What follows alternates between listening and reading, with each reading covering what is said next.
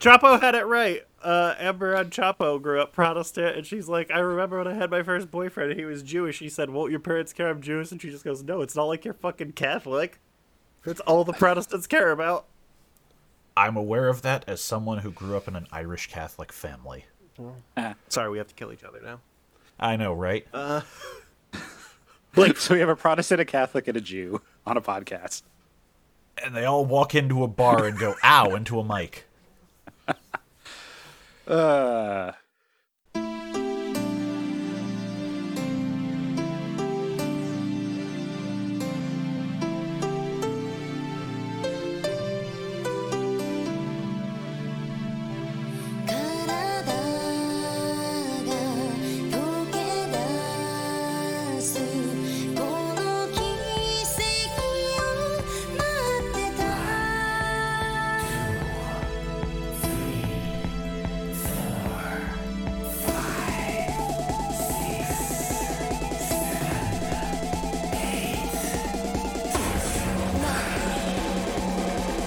You've got the chance to express you. Here come the imagination.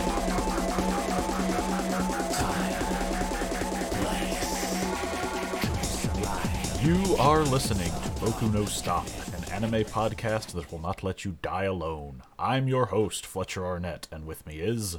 Chris. And Matt. I'm back. And today we're talking about Cyborg 009, the Cyborg Soldier. He's back in outer space. This is not Rocket Man. Yeah, if there were Rocket Men in this show, things would have ended a little differently. It's true. Episodes 43 through 49. This is actually the finale of the television series. Which was a surprise to me. Wait. I was supposed to watch another episode? Isn't it 48? Yeah, No, it's 49. I did the numbering when I expected that the clip show was on this, Oh, okay. and it is not. Because there Great. were technically 52 episodes of this series. Okay, because also our Discord message says 48, so all of a sudden I was very confused. Yeah, I was going off the very original draft of this I took before we started doing any research. I didn't know. Uh-huh. Yeah, My I did bad. so much research for this. Yeah, you did so much research for this. I was being Actually, wait. sarcastic. I did absolutely none. Wait, actually, you did more this week. You've told me. Yeah, We'll I spent get a whole there. 30 minutes copying and pasting a list of things from Wikipedia without formatting and then deleting some lines. Yeah, if it works for you. We're going to kick off with episode 43, Cataclysm.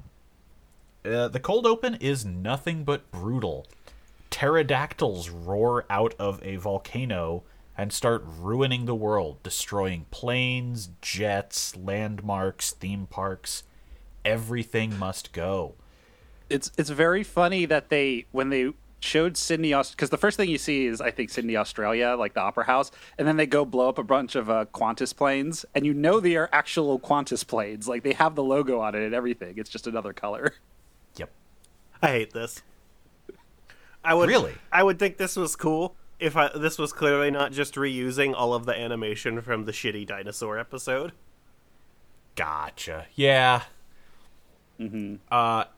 The title screen comes up after all the carnage, and it declares this is the opening of the Yomi, the Underground Empire arc, which is how we're... A surprisingly low amount of strategy in the Yomi arc. Yeah, you are, kinda not outthinking anyone at any point in this. The lizards are the ones who have the biggest amount of strategy until the very end.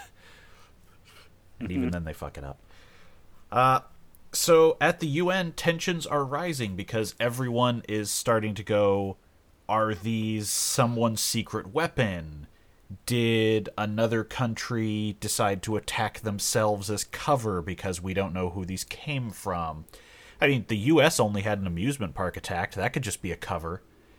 Did you And- recognize which park that was? I didn't go look it up, but I'm like, it looks familiar. I'm just going to go with Six Flags. Jokes on you, them blowing up a theme park is representative of blowing up our democracy.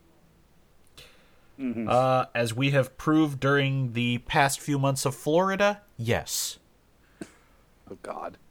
So, at the bungalow, the cyborgs watch the news, as always, and everyone suspects the obvious, as always. they're watching the news, and on the broadcast, the doctor from Computopia is there acting as an expert and basically says that, oh yeah, these are definitely not natural creatures. I did not expect to see this guy again. That was a fun surprise. And he still looks just as hairy as before. Yeah, tiny little dust bunny man talking on TV. He would be a Fox News talking head. I definitely think that was CNN based on the Chirons. These creatures, they're really destructive because they are emitting super ultrasonic waves which crumble buildings and break down living tissue, according to the doctor.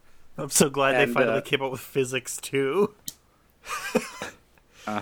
Yeah, I might have just started listing these as ultrasonic waves throughout the rest of the notes because fuck typing that every time. That's so dumb. They call it ultrasonic waves later. Yes, I know. Yeah, but the thing is also, the reason when we find out what's the deal with these creatures, it makes even less sense to me that they're like, they can do this. Anyway. So Gilmore cautions that it doesn't have to be Black Ghost, and he says there's a company on the rise named Mitsutomo Engineering that is looking pretty suspicious. And it seems that they've been developing and selling ultrasonic wave tech to multiple countries as weapons. And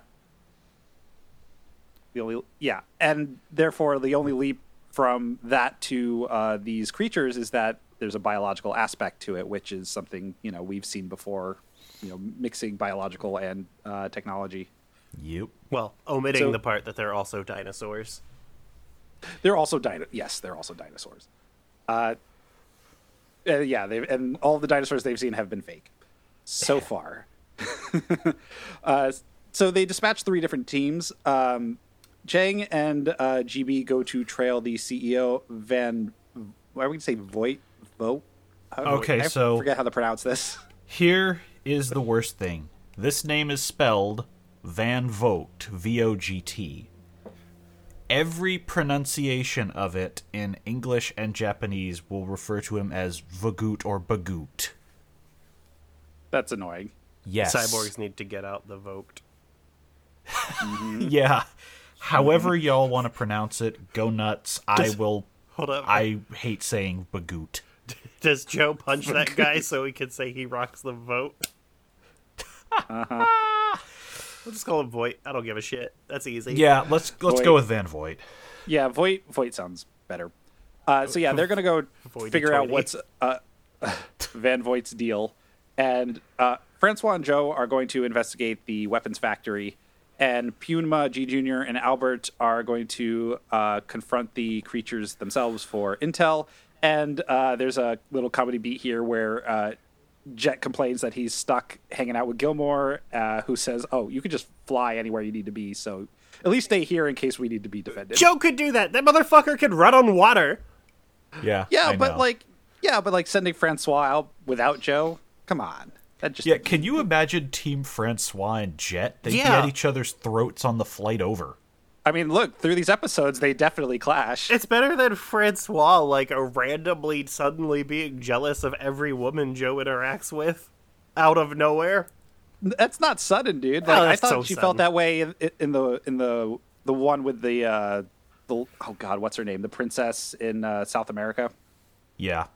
Yeah, she was showing a little bit of that jealousy kind of vibes there too. So it's not the first time. Well, in my defense, that episode was awful and I forgot it existed. Yeah. Cabricon. Team CEO finds out that Voight's at home and not at the company and sets off to follow that lead. Team Weapons goes, they're building something, but we don't know if this is Black Ghost. And then they decide to come back to the factory at night. We see Van Voigt watching them from the very normal surveillance system that they seem mystified by. I do love that. They're like, no, those are just cameras, like a factory would have. Yeah. I guess they expect them to have lasers or something? Well, the funny thing is that they see these cameras and they're just like, they're as if they weren't going to be seen on them. I mean, Joe's probably used to not showing up on cameras when he moves at half the speed of light. Joe's the only person who could do the John Cena for real. Oh my god. In the jungle, Team Contact heads for the dormant volcano. that the beast emerged from. According to the locals, G Jr. already senses something abnormal as they approach. While killing time before evening, 3 mooks hop out of a van and recognize Joe, their orphans he grew up with. There's nothing very suspicious at all, given what happened to the orphanage. You know, it's very normal for children to show up 20 years later after they supposedly burned to death in a fire. Yep. Well, no, these are the ones that were sent away supposedly to Black Ghost over time, right? No, because these 3 remained there after the place burned down, which is why they were all together. They were talking about how, Joe, when we're all adults, we can leave here. And then Joe got arrested. Oh, I thought in the timeline that was like when they were kids, like really, really little kids, and then later on they all got shipped off in different places, and then No. Joe was left, and then things got caught on fire. The timeline's not super clear, to be honest. It's not terribly important. Yeah, these but were the 3 ugly orphans who didn't get adopted before the place burned down with the priest dying. They totally forgot about the dude with the scar on his nose. Yeah. No, well, wasn't that the fat kid who was the giant No. robot? Yeah, that's the one where they're No. talking about the assassin who worked with them at that point, Stab, or whatever his knife-like name was. Oh yeah. Yeah, see? Shank. Shank, yeah. Yeah, I don't know. Like, it's very funny how it's like they bring in these characters that they hadn't introduced at all before, and they completely forgot the one other orphanage dude who showed up like in season 1. I mean, that guy didn't get a job at Mitsutomo. Yeah, lucky him. All 3 of them work at Mitsutomo, and they borrow Joe to go show him the house they made for themselves and a model train for some reason. Francois excuses herself from the invite and then immediately calls Jet for backup. I do like that you are upset by loner kids having a model train set. Like, if you got an engineering job and salary out of nowhere, wouldn't you go nuts with your stupid hobbies too? No, actually, I what say I'm to mostly someone with a upset stupid about hobby. is how this is played for tragedy when Joe literally spends 0 time with them. He never even arrives at their house. The entire time that we're supposed to assume he emotionally bonded is about 10 minutes in the car. For what it's worth, we do arrive at the house because otherwise how could it burn down with the train inside? Well, that's later. With That's symbolism. That's later. Okay. Because the fight happens yeah. before that. Yeah, I mean, What? they probably could have made it easier. Yeah, I think it would have been storyboarded better if they put it in the house, but then again, they probably wouldn't have done as much of a fight scene. Yeah. Yeah. So, in the middle of the drive out there, Joe basically tips his hand that he knows this is a trap, and so the 3 pull over. Everyone walks out to the beach, where the trio reveal they were redesigned for the sole purpose of killing Joe. One is now a porcupine man, the second is guns, guns, guns, my body is guns, and the third is a robotic Catwoman who is weirdly retro-horny. These are the Why worst. is she a cat girl? These are the worst robot designs of all time. You have a JoJo's Justice reject, a guy with spikes whose only move is to try to body slam you, and then Electric Cat Girl. To be Well, fair, yeah, Electric Cat Girl is like 7 different series that I can think of. No, she's just a shitty robot master, Fletcher, please. I was more making a joke about all-purpose cultural cat girl Nuku Nuku, but that's a real thing. Go Oh, ahead. a thing That's a thing what now? we both definitely have in common with you. Good reference. I have no idea what that is. Yeah, nobody who wasn't watching anime in the 90s does. Oh, Nobody. it's going in the show notes. Only boomers will remember this. I will have you know that I take deep offense at that as the person who remembered that. Wait, there has to be, wait. Okay. So if you were born in like the mid to late 80s and you're a weeaboo, does that make you a weeaboomer? Yeah, definitely. If This you were born in the episode is- if you were born in the late 80s and in Ireland, you're a wee boomer. Okay. This episode is going to be roasted on Fletcher. I can see how this goes. Okay, sure. We'll do this. I'm really proud of that one, to be honest. Honestly, for someone who threw down a title candidate before the show started, you are just continually one-upping yourself today. Look, that title candidate is great. I know, but so is Wee Boomer. Because if anything is going to catch people off guard, it's what the hell happened there? There are a lot of exploding things Yeah. these episodes. Speaking of things that are going just as well as this podcast is for me, the jungle has gone horrendously wrong for our heroes as a massive crocodile beast ambushes the trio. Pyunma tries to leap out of the water and sneak attack it, but his body is literally disintegrated by ultrasonic waves. It's pretty messed up for what you see on camera, as you can suddenly see through him. I do like that later. There's that he was only a little disintegrated. I thought he was dead. Like, I swear to God, I thought they were just going to actually kill a character here. They should have. Yeah, well, maybe they should have, but maybe not Pyunma. Look, He should not have died also first. true. Whatever happens to him, we don't see anything beneath his shoulders as he goes into shock and we cut away. So, back on the beach, Joe nearly lets himself be killed by this trio of dipshits when the orphans reveal that this is not their choice. However, Jet and Francois, who is pretty ice-cold with a ray gun during this period, intervenes. Francois is not a pacifist during this arc. Yeah, oddly. you know, ray guns are not cool. One of the No. biggest problems with the show is it's not cool when someone gets shot with a ray gun from out of frame, like it is with a bullet. That's fair. And the funny thing is, like, they also have bullets. Yeah. Yes. Yeah. Yeah, you have the psychics who stopped bullets. You know, obviously, like, you have Albert in his robot hand. They have laser Kalashnikovs in Atlantis. I know, right? Yeah, Fucking- things are going to start getting wilder. But Oh, jeez. Yeah. amidst the chaos, Gunboy shoots the cat, Mary, and the trio retreat. Joe tells his partners that I gotta finish this alone. There's a little sequence here where Francois is like, do you know how bad an idea that is? You almost got murdered. And it's like, I think the look on his face says he does. Thinking about Gunboy in a tank top, sun's out, guns out. Yeah, we haven't Yep. described. You probably got the mental image of the other two from a porcupine robot and a retro robot cat lady, but Gunboy is literally, he just whips off his shirt and his whole body is holes that fire ammunition. Yeah, it looks very unintimidating, actually. Well, it's because they're in the like this outside of his arm, so he has to put his arms up like he's gonna punch somebody, but Yeah. he just holds it there and looks so dumb. Yeah, yeah. If you- It looks like he's on guard, like waiting to get hit. If you look at this dude and then look at any shot of Albert throughout the series, you go, I think this is a downgrade compared to the original model. You can imagine that the rifling isn't very good on all those barrels there. But also Albert has dumb poses because they do like the traditional hold your gun up to the side against your chest pose, but it's him holding his other arm, which looks fucking ridiculous. Well, you got to be able to, it's really dumb to actually put a gun at like the end of an arm just because of how you handle recoil. Like that's Yeah. got to be really difficult. I would imagine it's unpleasant.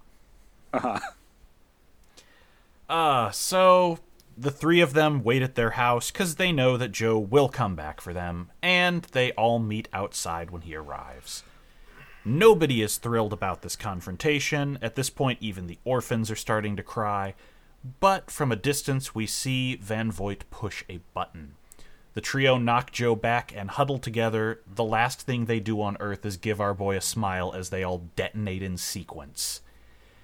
We Inside. did skip the part where the girl is like crying out to like draw. We skipped it because with it's like wolves trash. things. Yeah, it comes to nothing.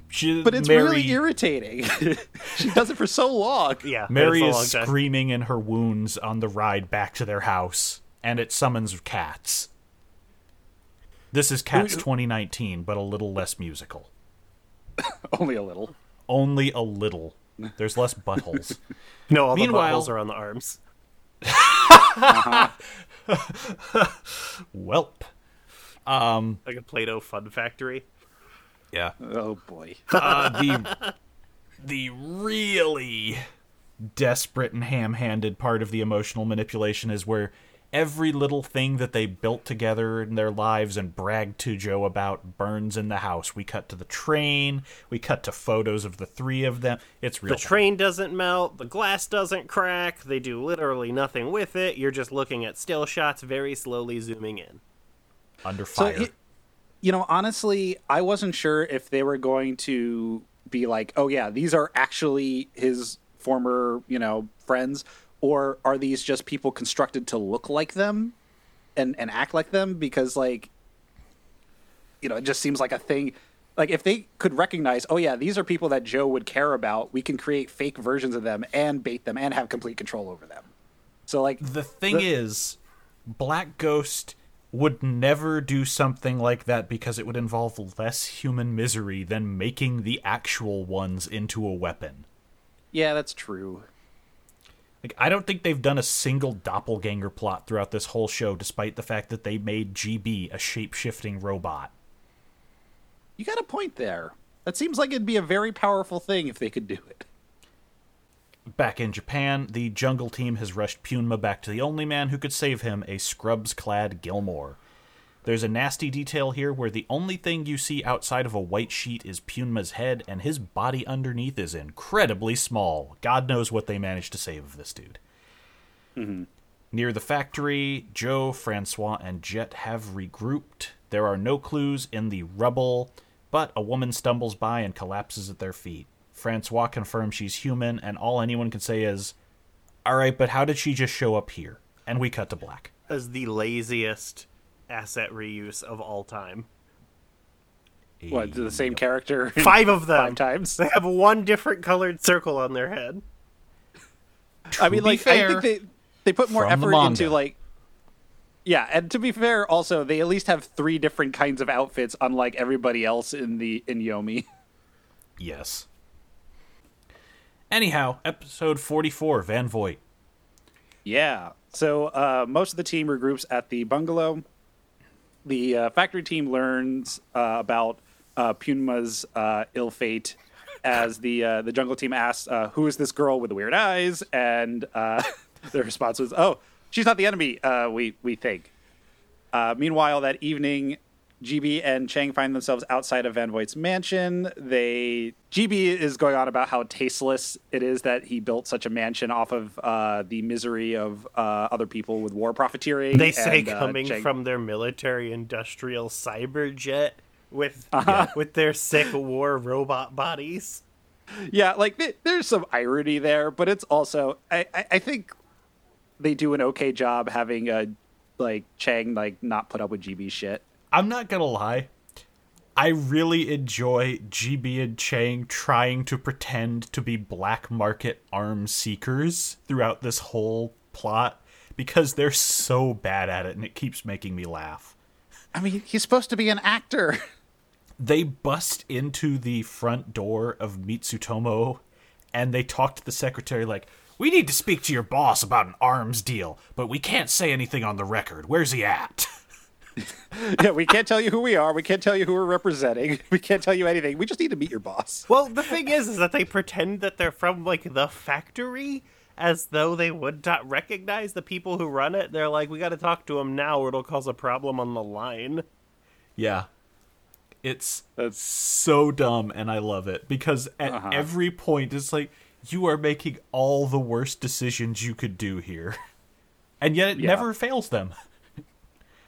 Somehow they are not completely ruined. Inside of the mansion, Van Voigt is waiting, and there's a woman beside him in shadow who may look somewhat familiar. Back at the house, Albert is incredibly suspicious of this woman, and he does not back down when he finds out that he's... he does eventually back down when he finds out he's in the minority, but he makes Francois promise to watch her with your gun out at all times. And everyone is caught up on how misread that. Everyone gets caught up on the now dead creature that was fought by the jungle team. For a real alligator, it took a missile to the jaw pretty well. Yeah. And the weird thing is it just kind of looks like it has holes in it as if it were like plastic or metal or something. Yeah. Like Yeah, it looks a little off.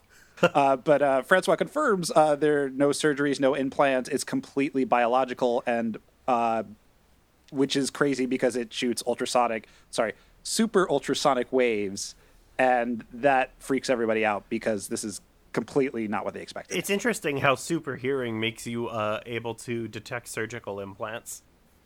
Well, So- she has X-ray vision. Yeah, she does have all her senses enhanced. I mean, maybe not taste, but that's going to come up in the finale. Hanging out with Joe. Finally, Helen, who is the woman they picked up, is led to a guest bedroom where Francois makes another super ice cold move of, just casually cleaning her gun as she waves the woman in. I did laugh at that because it's so over the top. Well, the thing is, she's like she's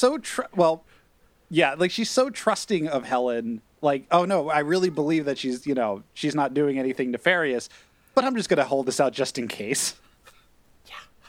Meanwhile, in Van Voigt's garden, Chang and GB see some surreal creatures.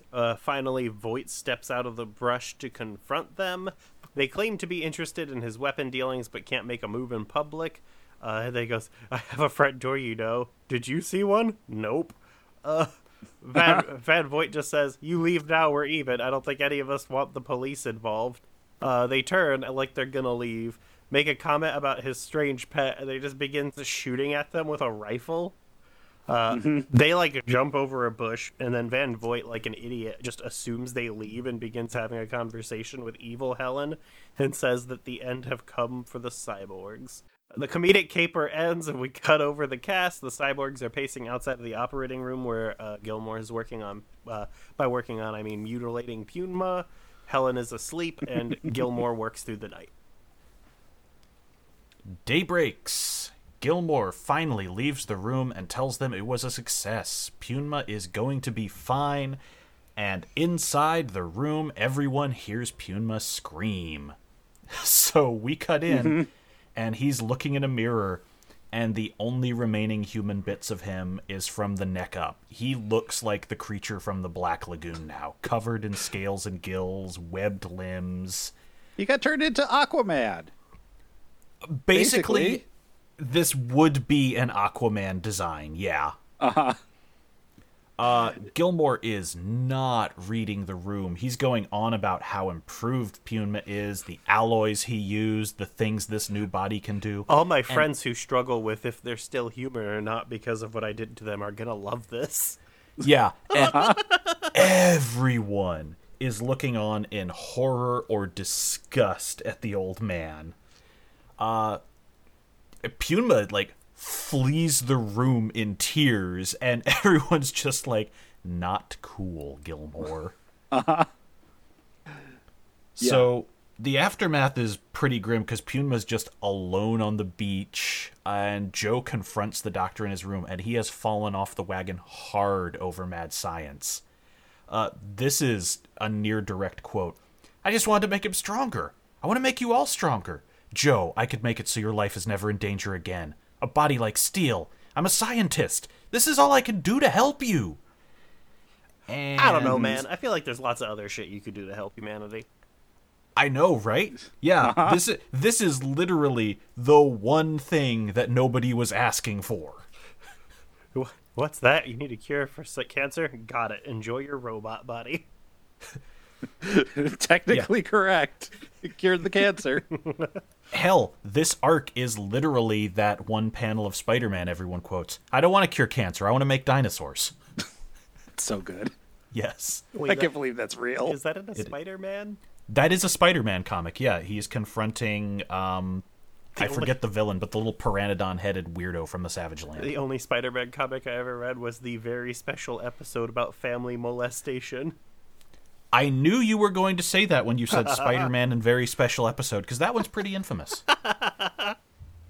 Did they hand that one out in your school, too? No. What? Oh, that actually was handed out in my classrooms. So, on the shore, Albert and Punma have a brief talk, and the German tells the Moambid that, maybe think about how you feel about the body later. Because I know how I felt when it saved my life at first, and that's why I haven't thrown that second chance away in these 50 years.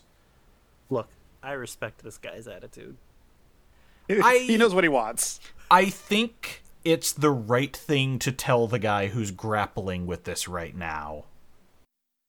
So finally, the comedy duo return to the bungalow, and they walk in and so they go, "Holy shit, it's you!" at the sight of Helen. And before this can progress further, figures appear out on the beach. It's Van Voigt and a troop of cyborg men. Okay, also like 300 sharks. Yes. I was getting there. There's so many robot sharks here. Just Yeah, don't go in the ocean. What is the point of that? It's that they can reuse the same missile shark Yeah, animation the for point 3 of it episodes. is we have about 3 minutes extra to fill in this episode. I already know, but fuck off. Well, also, they got to fight in the water. I mean, Puma just got his scalies. What Yeah, if he's there got powered wasn't up. Puma?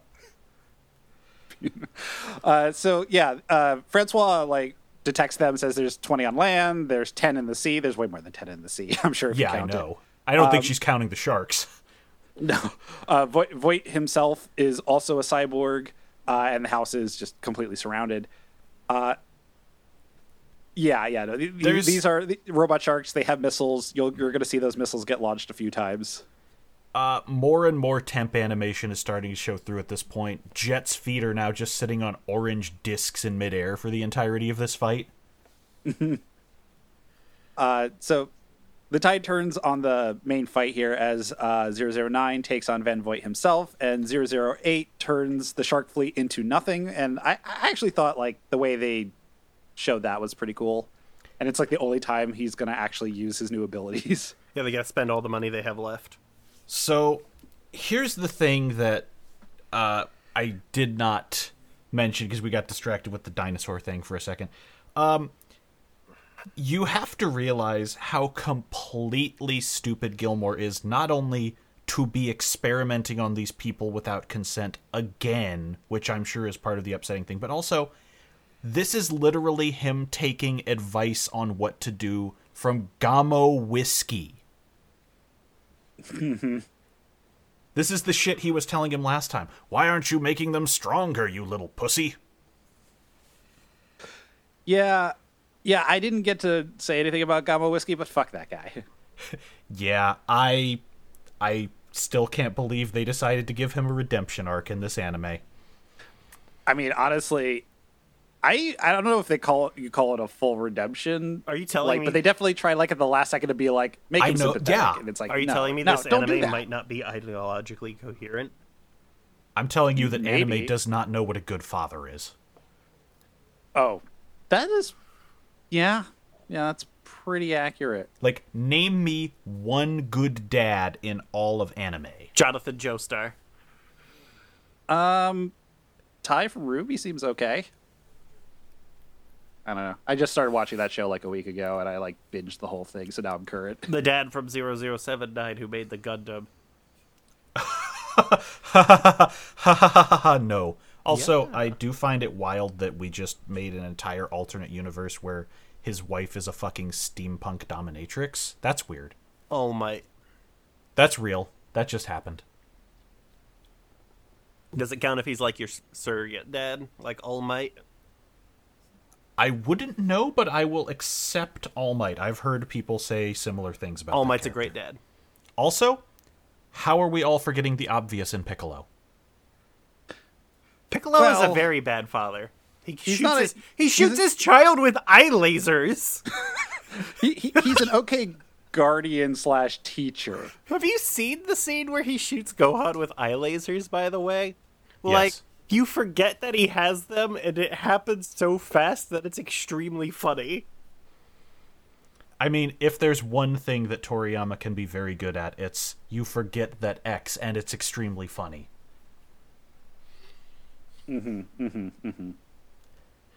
Anyhow, in the midst of all the carnage on the beach, the house is just being shelled. Francois loses Helen in the flames as she, Ivan, and Gilmore get to a shelter under the building. We see Helen stumble out of the fire, coughing into her evil twin. But on shore, Van Voigt is a brutal foe who has powers that will never get used again, where he turns invisible, absorbs the energy of laser shots, and also accelerates, while he can disperse massive amounts of electricity from his body as defense and a weapon. Boy, the This poison. would have been really useful when the final confrontation with him, huh? Yeah, the Yep. poison spitting, huge downgrade. I don't think the... Yeah. I just realized what you were talking about. Yeah. I'm just saying, huge downgrade from this other cooler guy. Yeah, Van Voigt would have been a much better final boss. But no. I'd agree. Actually, the real final boss is humanity.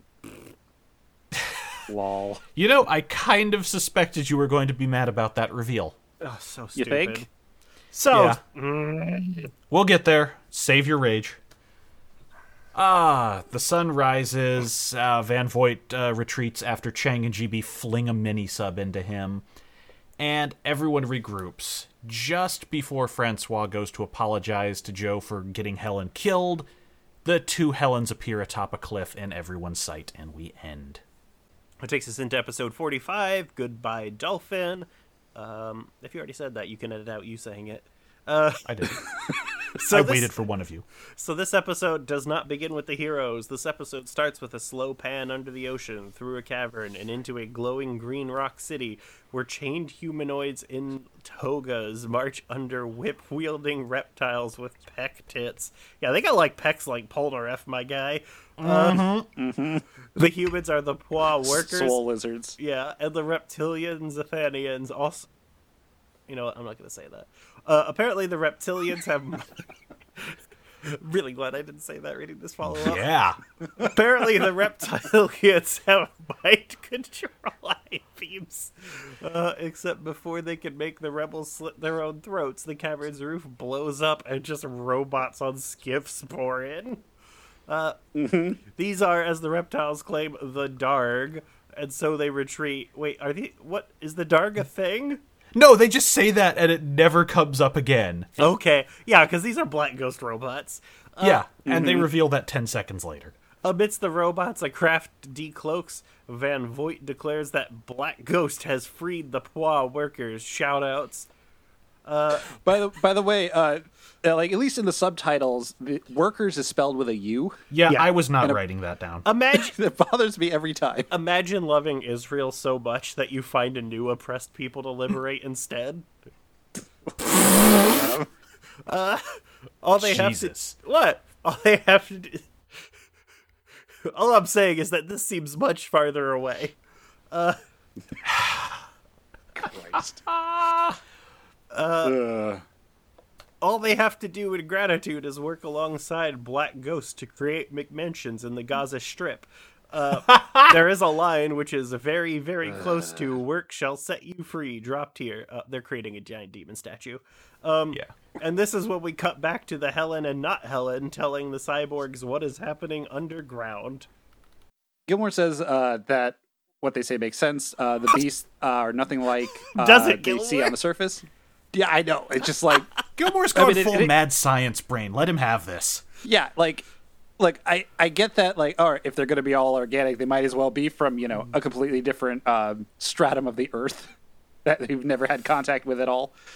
But there, yeah, apparently there's this whole underground area that like has oceans and deserts and lava sometimes, and an entire parallel evolution of creatures that apparently all can submit ultrasonic waves.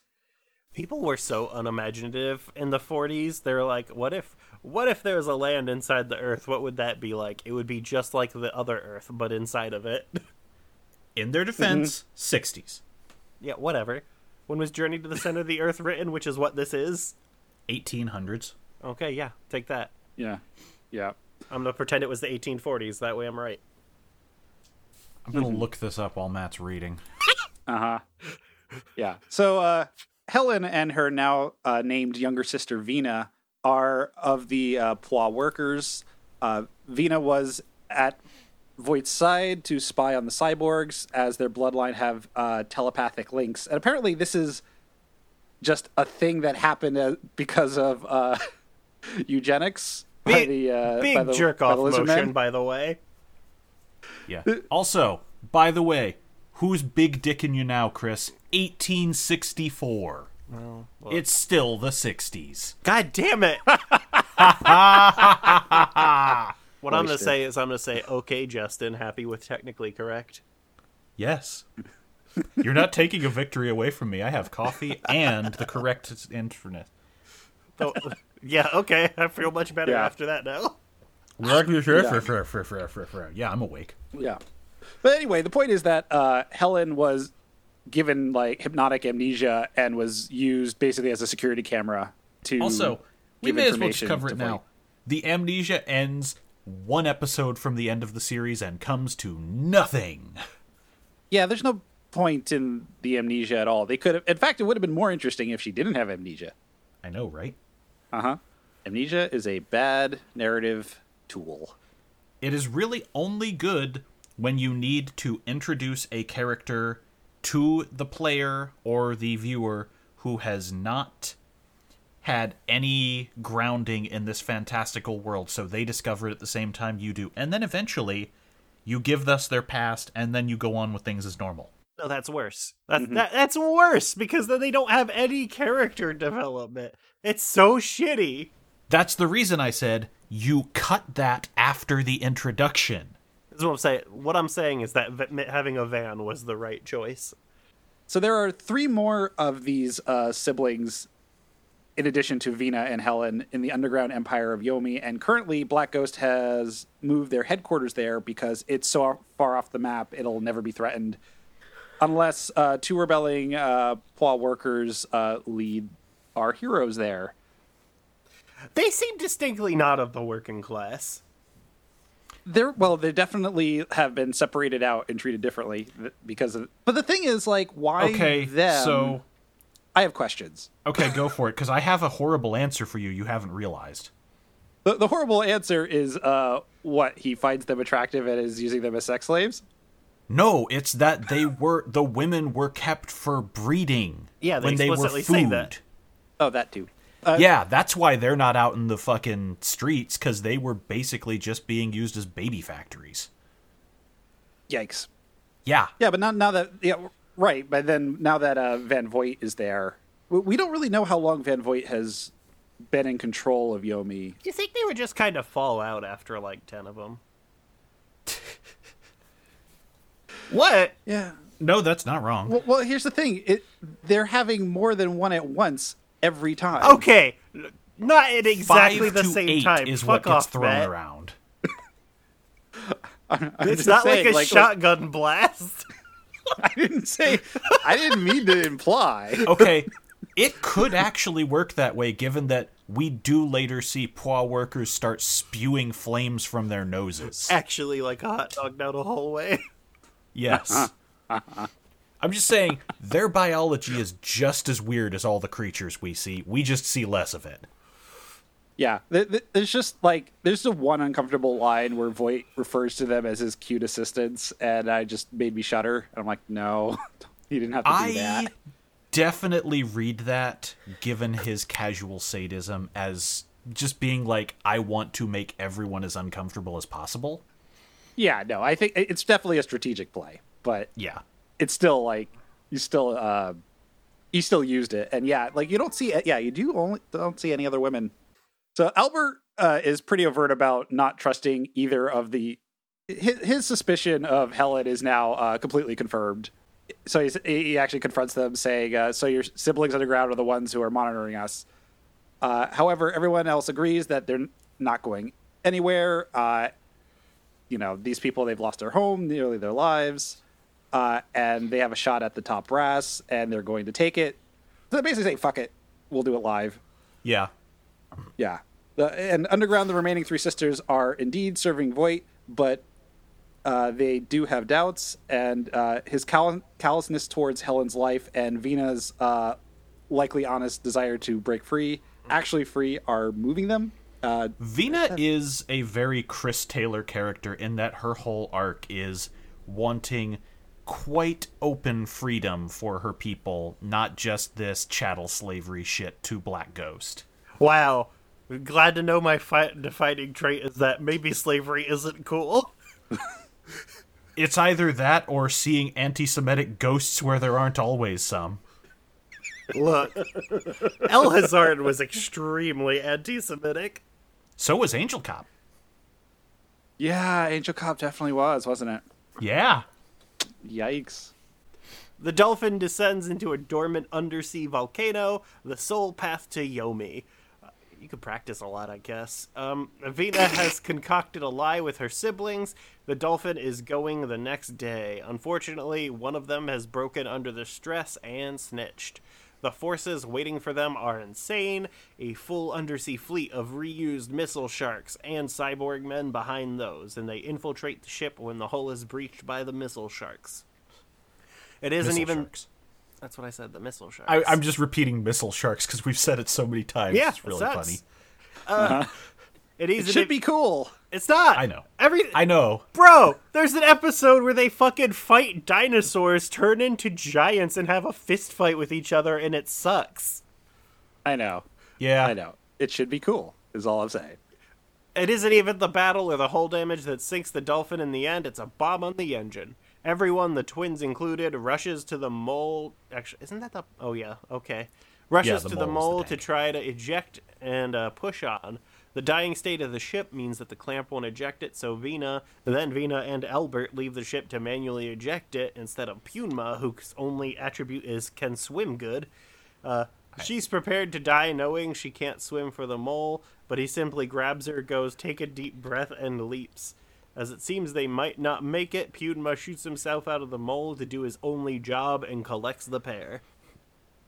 Albert does drop the, like, basically said, yeah, he has a pithy line, high maintenance woman. Yes, that's the one. that's what it was. Very ironic, Albert.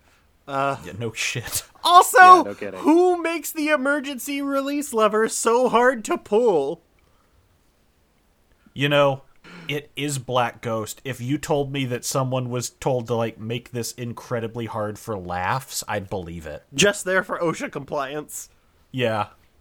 The crew watch the dolphins sink into the icy depths as they slowly continue on, sitting ducks inside a tiny tank diving into the sea. With that, we come to... I'm honestly going to rush through this because this is such a filler piece in the middle of this arc. Number 46, To the Depths of the Earth. In Yomi, the two remaining sisters slowly realize Daphne has turned on them and is feeding Voight intel. Elsewhere in the city, she is leading him to the cyborgs and the mole. Their descent is risky but peaceful until suddenly a massive football-shaped drill bursts out of a wall and begins ramming them, Voight behind the controls. The encounter is quick and brutal. The mole capsizes in lava and the crew are split in two as the earth crumbles beneath them. Normally, this is where everyone would make their way to the city and regroup, except there's one tiny issue. Black Ghost didn't wipe out the Zathanians. Ivan, Jet, Francois, G. Jr., Joe, and Helen are now their hypnotized slaves. The second group fares no better. Black Ghost follows them down, and the robot with a gun to Gilmore's head is enough to make everyone else surrender. All save a lucky Albert, who darts off with Vina in tow. So the funny thing is, this is where, it seems Helena has taken a shine on Joe because he's so kind, because that's his one attribute. And, he's basically a kindness elemental. And Francois is, like, getting jealous of it. And the thing is, what I'm surprised is that Jet just goes up to her, sees that she's kind of being mopey about it, and says, like, what, you're being jealous about this now? Like, is that really your concern? And she gets mad at him. So, like, I'm glad they called it out, because they were at least, like, hinting towards it. It doesn't matter at all, though. There's some irony to that, because one of the major changes they make at the very end of all this is cutting her feelings for Joe down some. Oh, really? I'll get there when we arrive at the end. Okay. Well, let's fucking get there, because I spent half this episode on my phone. Great podcasting tools. Uh-huh. The rest of the episode I meant watching the episode. Fuck you. With you, I can never tell if you're doing that while we record.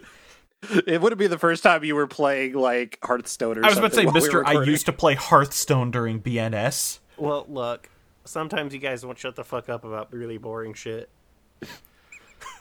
Says the Hearthstone player. I don't play Hearthstone. Yeah, probably because they revamped the fucking grind. No, it was at the Blitzchung thing where they stole money from their workers that they had already paid them. All right, I will give you credit for that. However, I will also big dick you and say I haven't paid them a single dime since Warcraft 3 Vanilla. What's your excuse? Oh, Hearthstone was the only money I paid them. I guess I bought Diablo 3, which was pretty good. I've never played a Diablo. It's fine. After 1. You're not missing anything. I know, that's why I haven't played one after 1. Anyhow, the rest of the episode is just set up for what's going to come in the finale. Albert and Vina stumble upon the hypnotized cyborgs who are being sent to Yomi to cause chaos and make the Zithanians' reconquest easier. The reunion goes poorly, with 009 shooting at Albert as we cut away. Meanwhile, in the city, the prisoners are led past all of the Pua crowds. Voight tells them an old friend is waiting, and inside the temple, past the mostly constructed demon, there is indeed a familiar face. A rebuilt skull is only too happy to mock their captivity as we cut to black. Yeah, so that takes us to episode 47, The Demon Released. The Albert-Joe fight is incredibly one-sided, with Joe not even taking a scratch. Still, Albert puts up enough of a fight to not go down before hiding, and so the brainwashed bots continue on, figuring they can be dealt with later. Albert remarks that Joe's compassion has been a brake on his abilities the whole time, which is a pretty brutal thing to say. On a couple of levels. Yeah. He did make the point that there was a robot. Well, here's the weird thing. He shoots this thing that looks like a robot dinosaur, like partially roboticized dinosaur, right? Like It's is one that of the thing- weird electric bulls that they will unleash in the Colosseum later. Okay. So it might be completely mechanical. Anyway, Joe blows that thing up in the middle of the fight, and like Albert thinks, maybe he thought that was a bigger threat, or Vina thinks maybe it's that he was holding back, and Albert's like, no, he actually hit me in the arm, like he actually tried to shoot at me. Yup. Meanwhile, the captive team are told that they will be publicly executed tomorrow. I don't know how they know when tomorrow is. Breakouts attempts fail because they have these handcuffs that are like, I don't know they're like balloons. They're kind of gooey. And GB even tries to morph out of his shape in order to get out from them, and they don't work. And I don't know how that happens at all. But super science, who cares? Skull and Van Voight are chatting with one another. The cyborgs are Voight's to do with as he likes, but Skull wants to focus on the surface world. And this is where they lay out their mega evil plot, which is incredibly dumb. And revolves around nanotechnology. Uh-huh. Yeah, it's nanomachines. Yep. Because these because they released these creatures out that have the ultrasonic waves that destroy everything, Black Ghost sold anti-ultrasonic wave devices to every country in the world that is, which are secretly actually ICBMs. And what's going to happen is they're going to press a button, and all of a sudden one of the countries is going to shoot a missile at another country, and then it's mutually assured destruction, which leads to World War III. Well, no, the missiles are all going to fire by themselves, causing everyone to retaliate. It's not that someone is going to blink. Yeah. Oh, I know that it's like, it's going to be a chain reaction, is basically the gist. It's just important that Black Ghost is pushing the domino, not someone else. Oh, absolutely. Right, yeah, they were going to launch the first one anyway. Which, honestly, works against the main theme of the show. To be fair, Skull has kind of broken from the group at this point. The group being... Yeah, the Black group Ghost. that we Ghost? just find out about, which is a bunch of Krangs. Yep. Mother brains. And Baby Brain. And Baby Brain. I really hate that child VA they give one of the brains. Yeah, it's really weird. It's kind of like Phil. Yeah. So Skull says all they have to do Tell him is he wait. said that.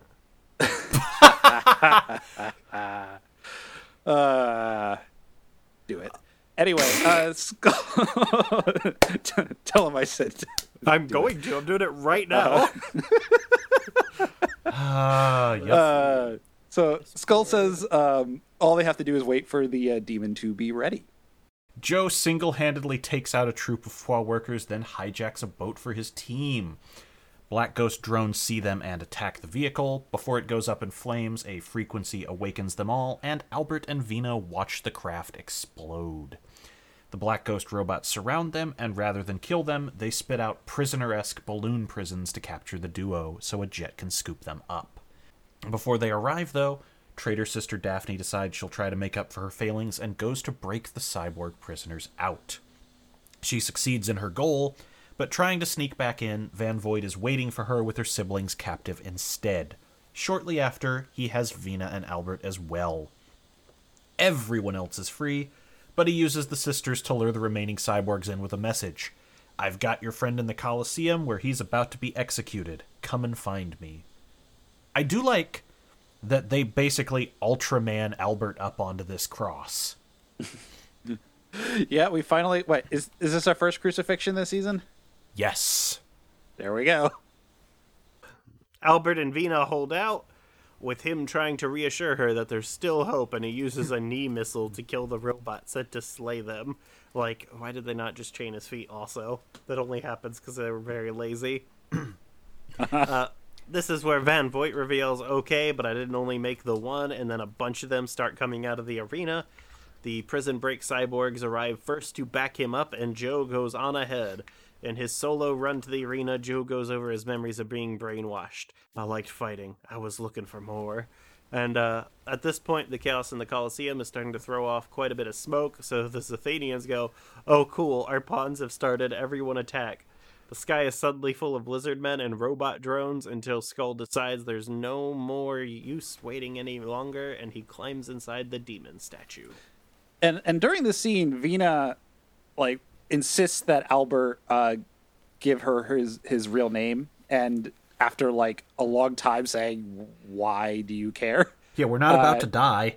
Yeah, we're about to die. This is not the time. He No. does it He's the anyway. one saying we're not about to die. What does it matter?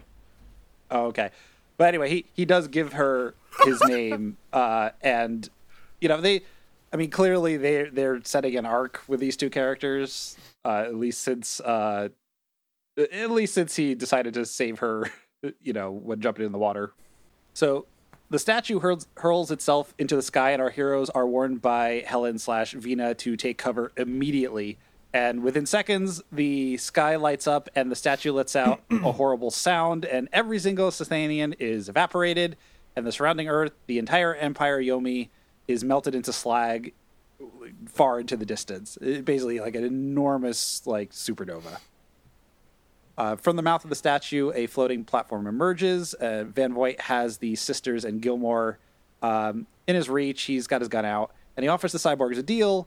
You're our old man for the treacherous twins. The woman that platform is very goofy.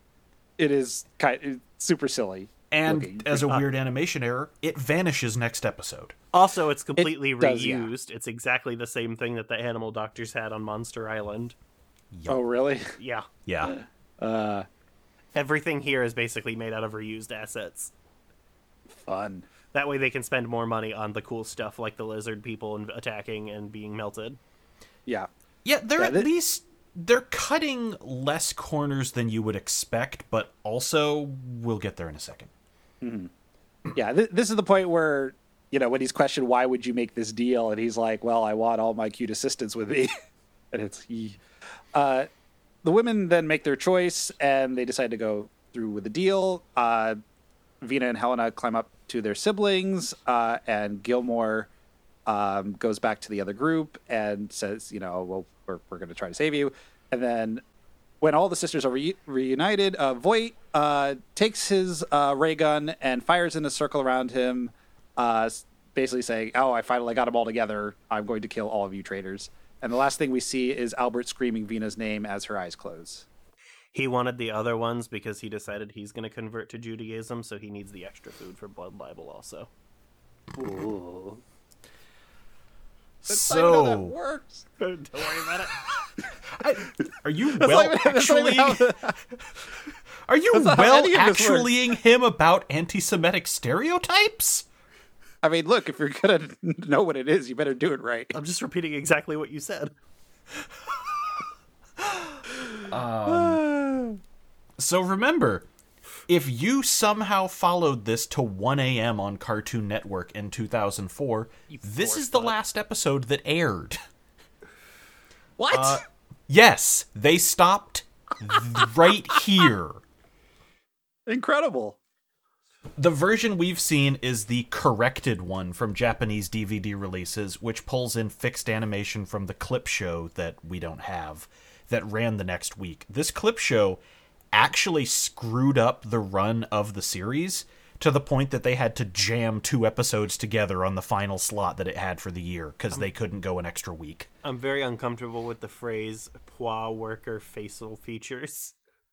Yeah, despite this being cleaned up, there are a few cheats and errors in it. I left a note here saying, did you find the shot where Vina has human eyes instead of the blank no sclera ones? Because it's in there. No, I did not notice that. But we did get the censored cut of this episode because the execution scene shows more than just lightning passing over the women, and Voight double taps Vina specifically. When you cut to the cyborgs' faces and Albert screaming, that was an edit made to remove the more violent stuff. Keep an eye out in episode 48 because they use the more brutal version in a montage. Oops. Yep. And that takes us into episode 48, the end of the television run, When You Wish Upon a Shooting Star. I'm free. No, you're not. We've got another week of this. I know. Uh-huh. When we pick up... Just yes, honey, but with my face on it. I had to make a stupid JRPG meme about the "Did you ask everyone for consent last night?" and it ended up putting a fucking cat over Jesus. JRPGs are weird. Yep. So, when we pick up, these sisters are dying but not yet dead as Helen sabotages Voight's aim by lunging for his legs, and the trio of siblings try in vain to crawl towards each other. Vina dies in Albert's arms as Joe charges the Black Ghost mastermind, and the rest of the crew simply show some kindness for the women, moving them together in death. Albert starts trying to get in on the action because he is just as pissed as Joe, but he's at a disadvantage while the 2 accelerated cyborgs battle around the cavern faster than he can see. For what it's worth, decent action scene, and Joe is holding his own. He rips Voight's arm off in the middle of this, but the newer model has him beat on raw power. The tiebreaker comes in the form of Albert, who closes his eyes, aims his hand, and waits before we see a shot go off. Van Voigt decelerates and collapses to his death, and Joe comes to a stop beside him. When he asks how he figured it out, he just says, "I'm used to hearing the sound of you running, so I just aimed at the one that didn't sound that way." Didn't need that. Didn't need that. It was cooler without it. I know. I mean, we already knew what it was. Yeah. This is such a. We like, could wet just fart assume of you a death. figured it out right after they fought in the last episode. Fuck you. I know. Yeah, like Van Voigt dying like this is so anticlimactic, which I get it. There's a bigger climax coming, but like, it just felt like he got punked real hard. Wait until we're done recording, at least. What, the climax? Mm-hmm. Okay. Thanks. I promise you, I have never jerked off on our recordings. Have I checked On our recordings. I don't think I have. I don't remember though. Probably. The not. fact- You have to think about it.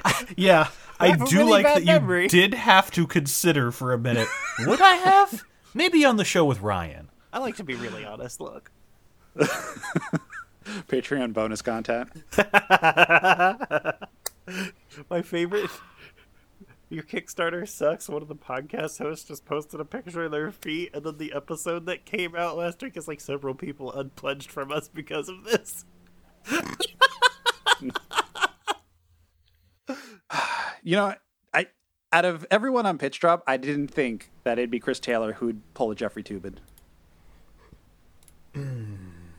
Oh, he Look. pulled something all right. You could hide a lot of things behind a lap desk. This is true. It's the tucking your dick into your waistband of laptops. Everybody is mourning the quintet when suddenly from the ruins the demon statue pulls itself back up. Yeah, well, we've been calling it a statue, but it's a robot. It's a big robot. Well, This is the first time it moves. Even when it flew into the air, it was stock still. yeah. Well, that's not true because it opens its mouth to let the thing out. I guess. Skull Either glo- way, it was in a pose that did nothing. Check this out. I don't give a shit what we call it. Yeah. Skull gloats from his robot, revealing to the cyborg. And apparently, neither did Fletcher. Skull gloats from his robot, revealing to the cyborgs that none of this victory matters. Van Voigt's ultrasonic protection weapons are simply disguised ICBMs that he can set off from space. You could probably do that from here too. No matter who sees the signal. device reveal their purposes, all anyone in charge will see are missiles firing in their direction, and the retaliation will be instant. Skull has clearly come back wrong, because this is no longer we desire conflict for capital, this is simply I will scour the earth of life. He tries to turn the ultrasonic weapon on our cast, but Ivan wakes up in time to shield them. Big jerk-off motion. Not caring about this, Skull simply bids them death and launches himself towards the surface. Then Francois, with her super hearing, detects a plutonium bomb underneath them, set to collapse the Yomi Empire in 30 seconds, which her super hearing also lets her detect. She grabs hold of Joe. It's Ivan, who simply tells Joe, I need you, I need your help. And Joe nods. Ivan knocks him out and then teleports him out of 003's arms. Which is hilariously cruel. Very good. I know, and like he fades in the distance. It isn't like he just warps out too. It's just a Yeah. slow fade as he's smiling at her. It's very funny. Yes. The rest of the cyborgs also collapse and we see them vanish, and all we watch underground are the bodies of the sisters sliding into magma, Mythos style, because why not reuse everything? In the center of the ocean, a massive hole forms, then bursts upward with the force of the blast, and the demon rides the pillar of explosion into the sky. So Skull laughs to himself, saying everything is going according to plan. Does he actually say Keikaku? Like, I was listening for it, and I thought I heard it. The Skull Nani is so good. Again, we have oh my god, I can't think of the voice actor's name. Skull's voice actor is one of the craziest. Yes, the guy longtime we voice talked actors. about a ton of times. Yeah, I just can't remember his name, and it's killing me, and I'm going to let this go. Must not like him so much. Speaking of voices, a voice comes and stops Skull, telling him not yet. There is an intruder on board the robot / statue. Joe pulls himself awake, unaware of where he is or what Ivan's actual gambit is. Down below, the cyborgs reappear in the raging ocean, where Ivan says they'll have to leap again because more of the blast is coming. And Francois only manages to realize that Joe isn't with them before she's out again, and they blink. Aboard the statue, cyborg men attack Joe, but he wins handily, realizing that they're holding back for fear of damaging the machine. They were using like electrified knives instead of their guns. So he makes his way to the engine room, where Skull shows up, knocks his ray gun out of his hand, and the mad cyborg has been upgraded since their last final fight. He looks cooler. Their last final fight is a great way to describe it. I mean, that's kind of what it was. I know. It's just I didn't have that in the notes, and I love your editorial. That was completely accidental. But anyway, yeah, so he's battering 009 through the structure of the ship, showing him the true face of Black Ghost, which is a trio of brains in jars that are floating above in a giant room, and they are telepathic because they talk. And Skull says, this is the face of humanity, the shape of evil. Joe replies, the shape of evil? Because, of course. And Skull says, okay, enough answers, die. I love that his line is verbatim, that's enough answers for you, perish. I mean, like, to be honest, in most anime, they would have taken, like, 2 minutes. I mean, this is like Volgin just taking his time to read the Milsha Charter. Yeah. You know what I mean? But they said, fuck it, we're not doing that. Isn't Volgin the guy from Metal Gear Solid 3? Wait, shit, who am I thinking? Virgil. The guy from Xenosaga, Virgil. It was a V, whatever. You know what? You know what? Could you really tell the difference? I couldn't Yes. actually. They both would have done that. You said Volgin, and I immediately knew the character you meant. One of them touches well, it's dicks 'cause and your the other one brain's eats Xenosaga flesh. poisoned. Well, I guess they both eat flesh. Yeah, they do both eat flesh Sick and joke are about covered in suck- scars. Sick joke about dick sucking. No, I definitely believe Volgin ate a guy. Yeah, that's what I was yeah. talking about. Does Vulcan eat ass? A question for the Metal Gear Solid Reddit. Anyway, this fight is pretty good, and it's clearly where all the budget went on this episode. Fulgen does eat ass. Yeah, definitely. Joe beheads Skull, but the body rises up and continues the assault because he goes, I'm a cyborg. Why should my brain be in my head, idiot? I mean, true. Yeah. You can kind of see it on his chest, actually. Yeah, this is where he reveals it inside part of his chest. It's in a glass jar, but it's That does way pay more off armor. pretty well. Yeah. it does. The fight finally turns, and Joe kicks Skull's head in front Okay. of a fatal blast. Okay, the way it happens is so fucking stupid. Okay? So first he starts spitting acid, which is dumb. This is before he loses his head. Then he grows like giant sword arms, which is cool until he gets them stuck in a wall and Joe kicks his body off of them, which is funny and cool, but also extremely goofy when you see his arms just dangling off the end. And then he kicks Skull's head at him as he shoots a laser, and then it explodes. Like, why do you have a bomb in your head, my guy? I think it's just taking the force of the blast. Yeah. It's weird. It's a weird shot. It's well animated and it's cool, but it's extremely Yeah. goofy. That like the big moment is just some Shaolin soccer happening. I mean, to be fair, if more films or anime ended like Shaolin Soccer, wouldn't that be pretty fun? I'm gonna watch Shaolin Soccer again later. That movie, I know, kicks right? ass. Now you've made me go, shit, that's a really good movie. Yeah, I haven't seen it. bro. It's We should fun. watch. We should watch Shaolin Soccer. Yeah, it's fun. Patreon bonus? Yeah, instead of anything relevant to the show, let's just watch Shaolin Soccer.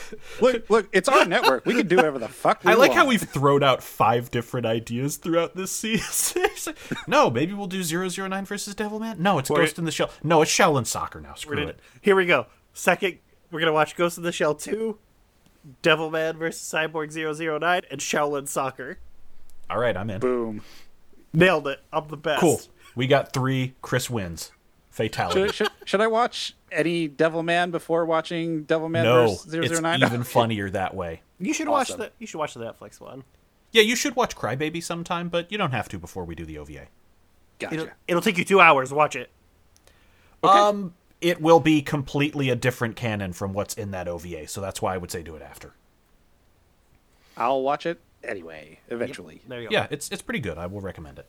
The reason you should have said now is because Matt will never watch it because he's busy watching Magical Girls somehow. Dude, I watch Magical Girls regularly. Look, I'm current on Ruby. I have to wait a week now to see episodes. I thought the season ended. That's why everyone was jizzing their pants last night. He's just like watching Oh, everything no. that looks like shit all the time. It looks so much better now than it used to. It's Yeah, because kind the of one incredible. guy died and they were able to hire real animators. Thank God. Yikes. Tell me I'm Harsh. wrong. I mean, the guy did die. Maybe Genlock will look good finally. Then I can completely like it. I was considering watching that too. That's on my to watch list. It's really good. Yeah, it sounded good when the Waypoints people covered it. Wow, fuck you. It was good before then. Well, I didn't know. That's how I'm I not knew it was listening good. to a Waypoint podcast about anything.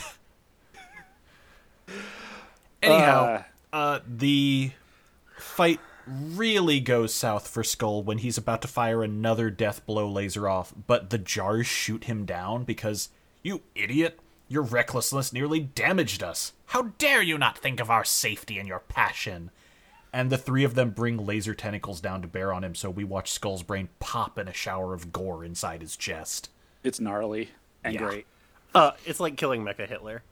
Yeah, it's. I almost wrote down that it's very Bionic Commando here, but I thought I will be called a boomer for that reference. Actually, because you know Chris what? won't have played it. Well, actually, It's- you are a boomer for that because I know you're talking about the original one and not the very good rearmed remake. So eat shit, boomer.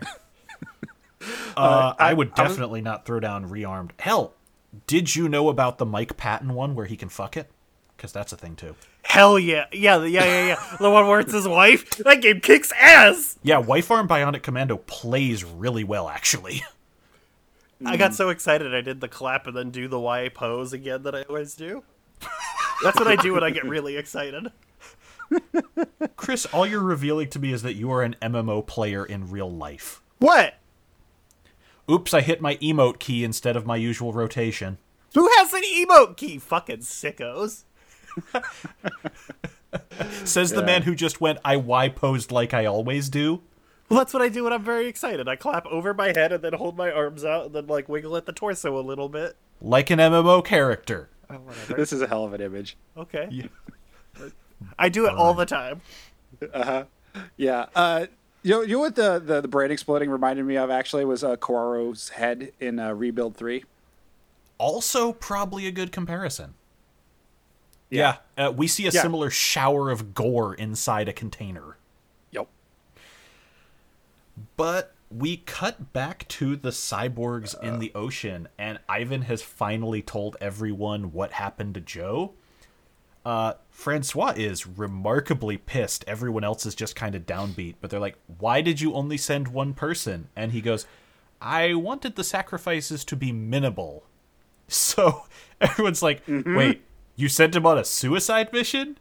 And it's like, I can't do anything now. He's in space. I can't teleport anyone up there.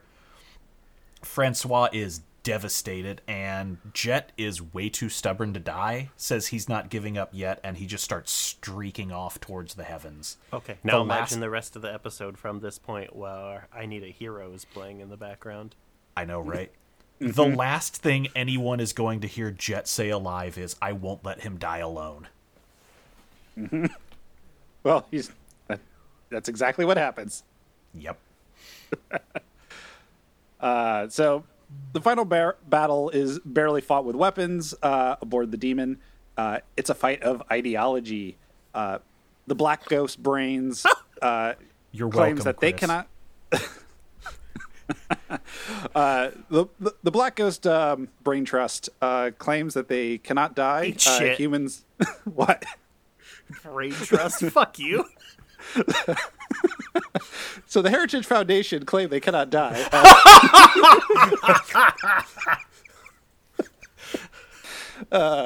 So yeah, humans are born evil. They do not need to be taught to fight. Conflict is innate, which isn't really what they mean by Black Ghost is immortal, actually. It just means that the impulse that created Black Ghost is immortal. Yep. Whatever. That not important. It's a dumb argument. On Earth, all the shields have turned into their missile form.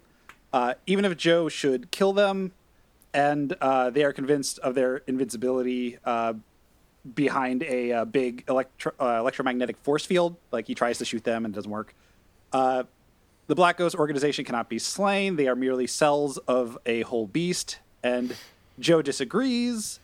And shoots their life support console, which should have been the first thing he shot.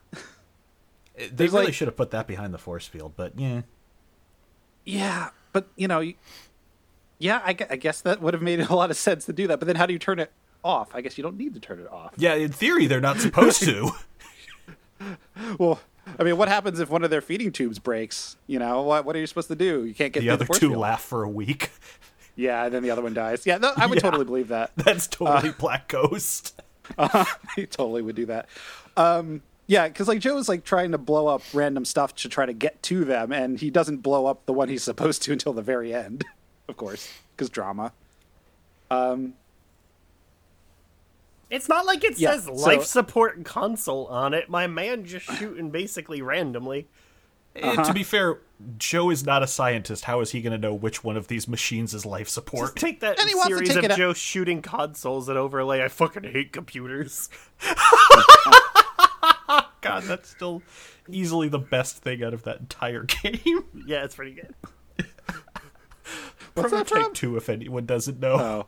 Oh, okay. I will link that in the show notes. It's such There a ain't no good scene. fucking alt key. There's a triangle and a squiggly line. I'm at the computer. What do I press? First, you need I'm pressing the red button. shit. Now the screen's all fucked up. Shit's broken. Okay, press the alternate key. ALT alternate. Alt. There's no fucking alt. I got a fucking squiggly line key. I got a fucking key with a triangle on it. What the fuck kind of keyboard is this anyway? Oh, James, calm down. There should be a button with a blue square on it. Okay, that's more like it. Bringing up the personnel database. All right, got the location. Don't forget to log off. Yeah.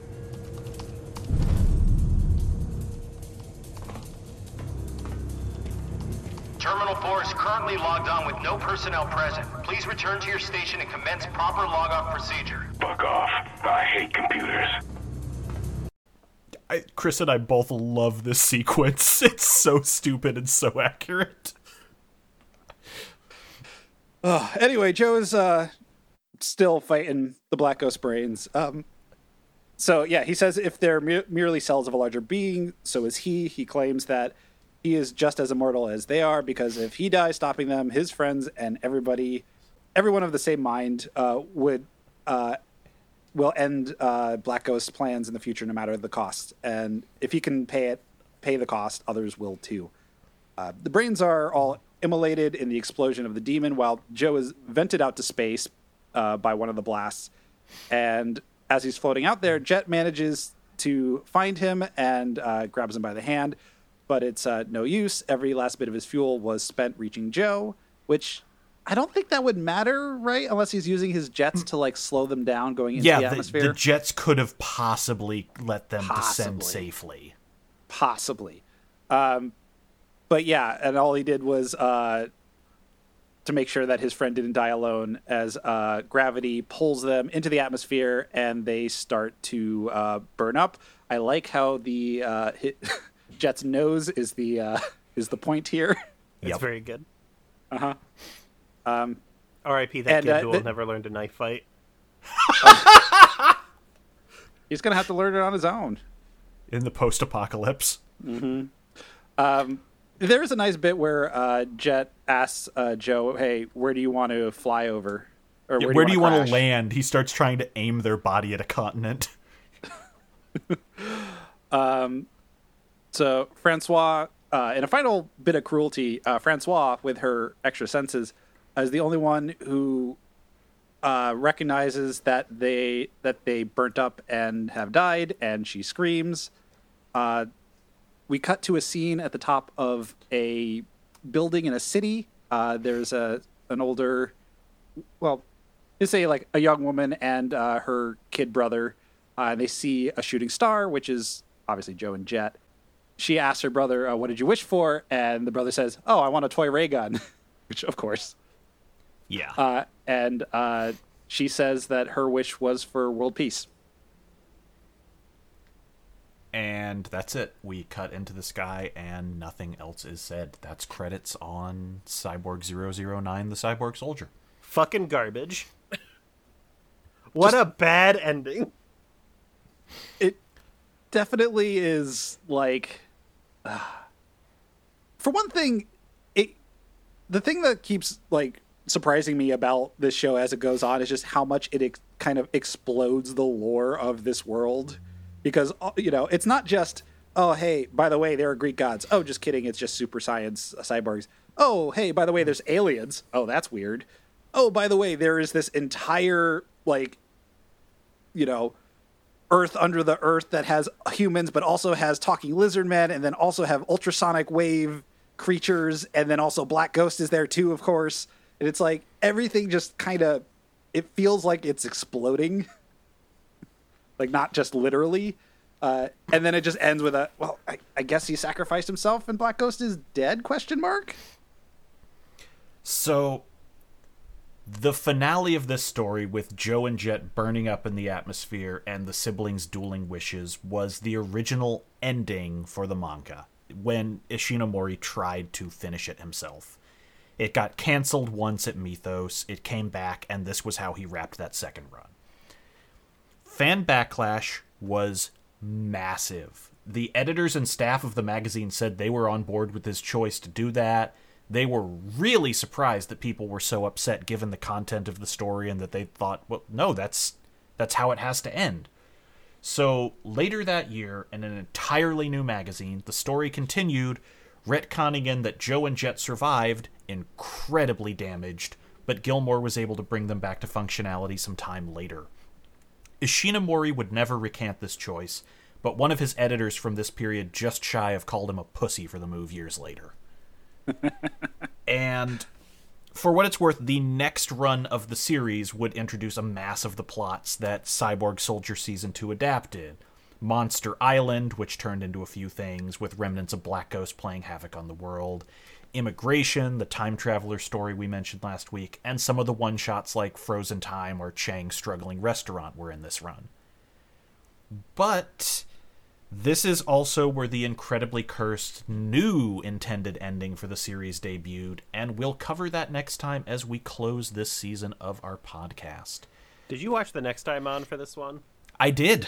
It basically Same. says, here's some shit we found in this guy's house. Yep. Yeah, they did say that. Yeah. Next time, we'll be back with a whole lot of me getting angry as we cover the 3-episode God's War Prologue OVA. But do you guys have any thoughts on the TV show as a whole? I made a fun game we could play, Go for it. where we play which of these episodes would we delete. All right. Okay. This is my new favorite game. We started it on the JoJo's podcast because, spoilers, you would delete half of both seasons of Part 3. I totally That's get that. true. Uh-huh. All right, Episode 1, The Birth. An ordinary boy awakes in a mysterious laboratory and has superpowers and escapes to find others like him. You keep it. I'm going to be honest. I'll throw out, I keep everything through the Assassin's arc up to the end of 13. Wow. Yeah. Please. Let's see. Well, let's just see. Here's what Chris Taylor kept. We keep the Birth, the Escape, where they go to destroy the base in Episode 2.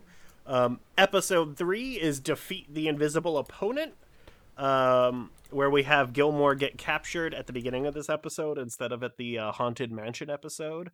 Okay. And then this is just the giant invisible robot arc that we keep. Then we go into the Land of Reunions, which is the Vietnam arc. Uh-huh. Then we go to Breaking In and the final battle, and Black Ghost dies in Episode 8. Then we have the Mythos arc for 4 episodes, up to 12. We keep Gilmore's notes because we cut a bunch of shit that's actually in here now, so we get additional character development in this episode, and it ties into the Mutants arc. Okay. We keep Frozen Land and Pharaoh Virus just as demonstrations that there are large-scale Black Ghost-style operations still happening. Mm-hmm. Those are probably the best 2 of those that stand by themselves. We keep Black Ghost, Gilmore creating the 00 series. We keep the Mutant Warriors arc. And then we go directly into the Underground Yomi arc. And we end at 26 episodes. Okay, so basically, you liked most of the major arcs. You just kind of want a streamlined, no filler, Yeah, because at this point, it is just strictly, here is an anti-war television show instead of a television show that is like, just, hey, did you know radical positions exist? And that winds up watering down what I think is the actual message of the show. All right. And I mean, so- the funny thing is that, like, you know, almost every character here gets a background. I guess every single one of them, more or less, gets, like, an episode to their background and their origin. But, like, how much... Which I guess is, like, you want to know things about your characters or else you don't kind of understand what motivates them properly. But it at does the a same bad time, job. it doesn't matter. Yeah, So- it does a bad job. It doesn't matter to who they are at all. And that's why I'm like, Gilmore's Notes is enough background development for this plus the other one. Here's my pitch. You do this as a 3-cour series instead of 4. We go up to 39 episodes instead of 26. And we pepper in after Skull's first death, and to give time to breathe, we do more of the one-shots in there where everyone tries to have a normal life before the upheaval. Yeah, my first pass was about 33 along those lines. Okay.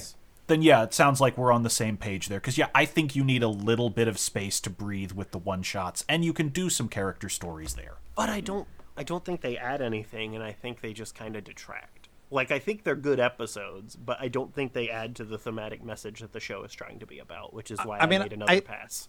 I think, like, the dealing with the aftermath of Black Ghost supposedly, going like, I was going to say going underground. Yeah. Unintentional. But yeah, like the whole bit of like, if you had like their character backgrounds and then after they win, they lose their purpose as machines and now they have to wrestle with who they were and what they were doing, and now they don't have either of those things. They're not the people they were, and they're not fighting for anything anymore, like really wrestling with that. And it seems like they feint towards doing that, but they don't really follow that through and like give those characters growth to sort of find themselves. I mean, other than I guess Chang, who starts a restaurant again because that's just what he likes to do. Yeah. I'm going to throw this question out to the two of you. Who do you think gets the most development out of the main 9? Because I think... I was going to say it's either Chang or Francois, and that's not the answer I expected. I mean, I guess... Chang doesn't have any development. He has a new restaurant. He doesn't learn anything. He doesn't grow as a person. I mean, but he's the only one we cut to during other people's arcs running his business and doing things. Well, sure. He has content, but he doesn't have character development. He just has he's episodes pretty about one him. note. Yeah, like I don't think like looking at like when you first meet him and how he behaves when you meet him later, like has that changed much? You know who does have some development is well, we skipped the bit where Jet prays to God for the first time. Yes. There's a lot of atheists finding God in this show. Except Chang is the shitty atheist, not Jet. No, well, GB is too. Like GB also like does like a prayer thing at one point. GB right? did the religious rites, right? Like GB explicitly said, like there's nothing wrong with believing in a higher power, and Chang was the one that dunked on him. Also, you did remind me of the thing that I mentioned, which they changed when I said they neutered some of the Joe Francois stuff. It's when Francois discovers that Joe is about to die in space that Jet straight up tells her, so you do love him, huh? And she finally confesses that for the first time. And they changed that to just, she's silent and in tears, and Albert just kind of like hugs her in the ocean. You could also make this better by like cutting a bunch of characters. Right? Like G Junior doesn't need to exist. Like, Pyunma could just also be strong, and the show would be the same.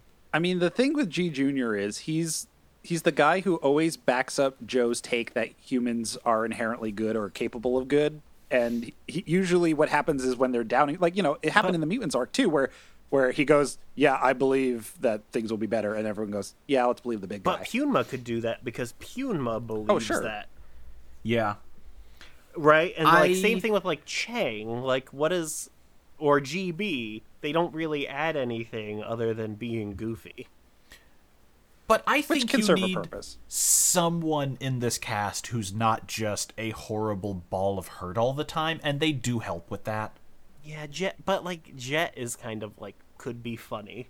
Like, Jet is very funny, just not overtly comic. Or intentionally. Yeah. Well, it's a different style of humor, right? Like, Jet is funny, but he's very dry. Yeah. I see what you're saying. I think that if I ignore this and I treat it as an adaptation, not you need all of it, I could definitely see combining no more than 2 characters. Bring it down to 7, but I don't think you can go further than that before it's just, why did you call it Cyborg 009? Well, at that point, like, it would just be you cut Chang and G Junior.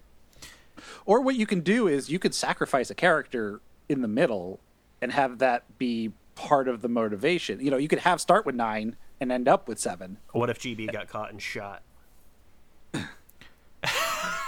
Like, he could do it when they're hanging out with Fawet about it. I'm mostly just very amused that the one thing that has not changed since the start is you seem to hate GB. He has a good episode, but he is not a good character, is the problem. That's fair. He's not a good character. Yeah. He's not a good fighter. He literally exists as a different shitty vehicle sometimes to explain how a character got in this frame of animation.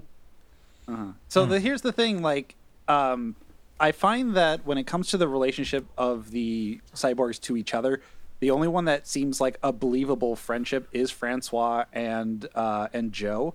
Like, you could kind of get a vibe, like you have an Odd Couples vibe with GB and Chang hanging out together all the time. Jet and Albert too.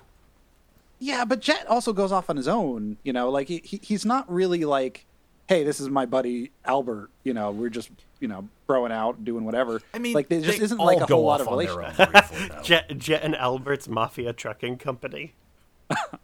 That'd be hilarious. Yeah, that would actually be a fun. Yeah, like honestly, like I would have liked more of the characters to have like strike up actual friendships and not like, you know, camaraderie kind of thing, because it just seems like the only ones that really would, you know, if they didn't have to fight, if they didn't have to see each other again, like you just have, you know, GB would probably still be working with Chang because he's got nothing better to do. Look, he's an actor, of course he works in a restaurant. Yeah. Other than that, like, you know, you have Joe and Francois living their whatever lives together, and that would, you know, that would be it. That's why Everybody I else think would that just do something else. That's exactly why I think there are too many characters, because they feel compelled to do the anime thing where they go around in a circle approaching all of them, but the circle is too big and it takes too long. Yeah, I could see this being stronger if the cast was cut down some, be it by death or by combination. I will give you that point. This adaptation is too bloated with people. People are bad at adapting things. Like, look at JoJo's Part 3, right? Like, Well, that's not an adaptation. You just made the thing. Why don't you adapt it like you did the first two and make it good?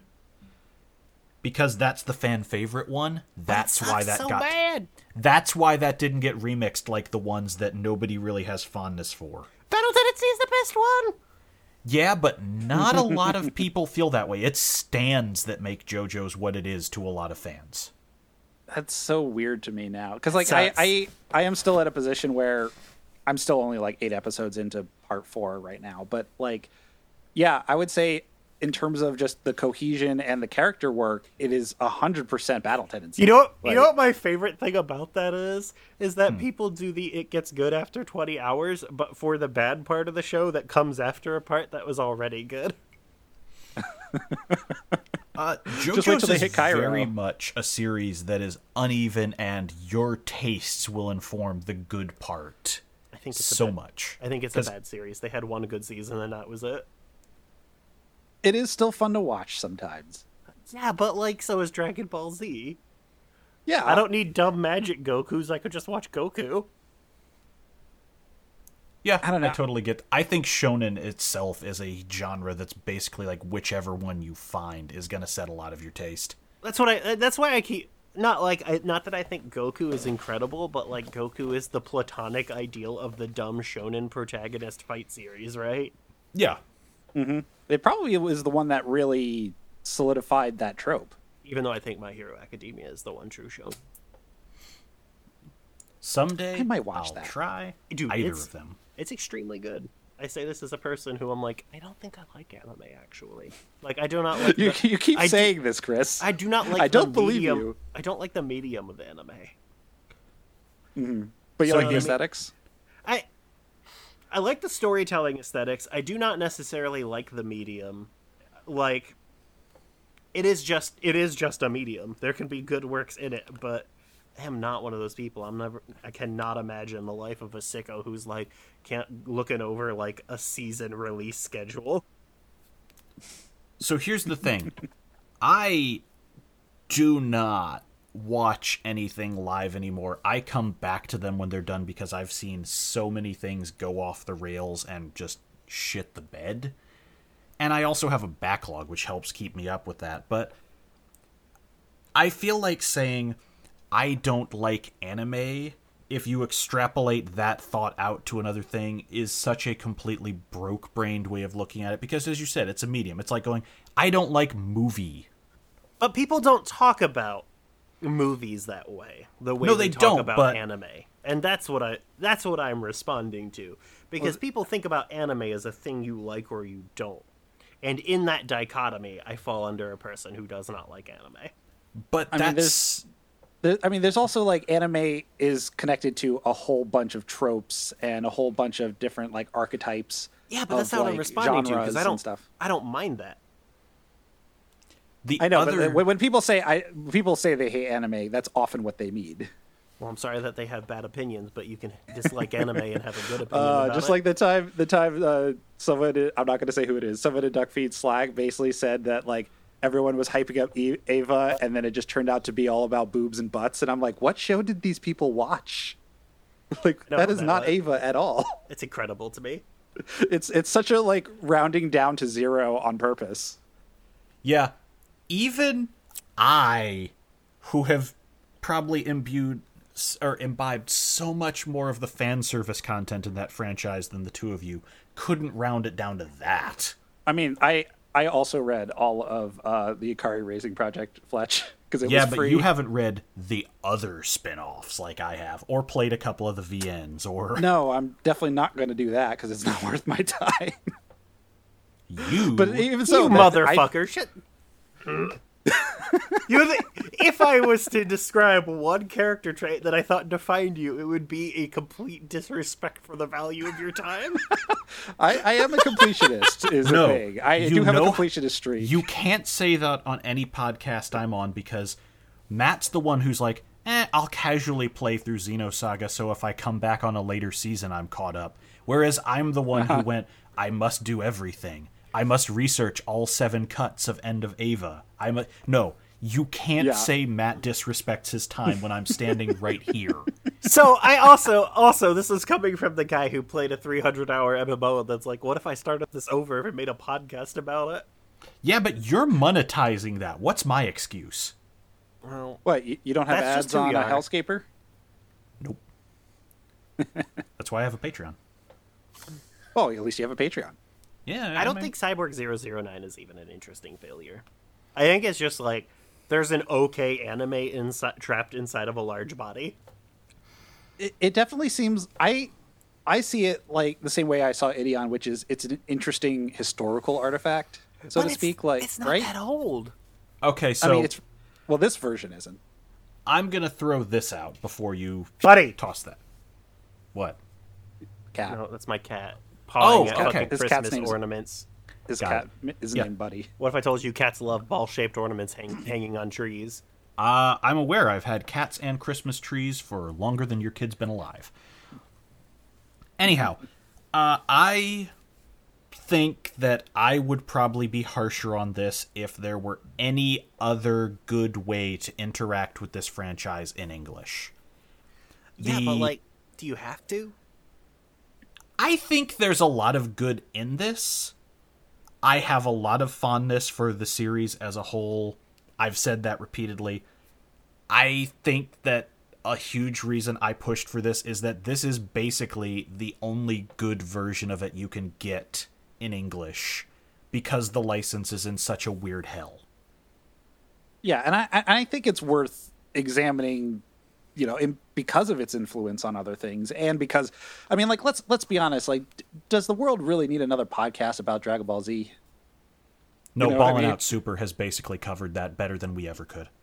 I mean, yeah, like I feel like this is something that like it's Oh. worth at least like You mean All Systems Goku? all. No, I mean all Ballin' Out systems go Super. so fun.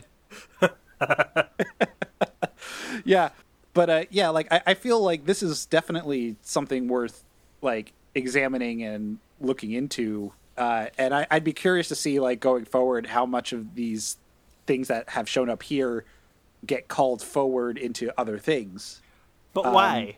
What do you think? Do you think this is influential? What do you think it has had influence on?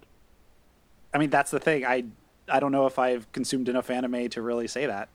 Yeah, I think we what said something he's at the saying beginning is, about I want to see if, now that I know about this, I see traces of it in future works. Yeah, I see.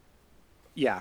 Because Like, apparently it's big easy to enough say, that it's oh, popular Ideon was somewhere. influential, but until you see it, you don't realize, holy shit, I didn't know how much of this, like, is in other DNA. Or just like how much, yeah, like Ava is basically Ideon with a couple of remixed things and a different lens on the characters. And fun. and fun.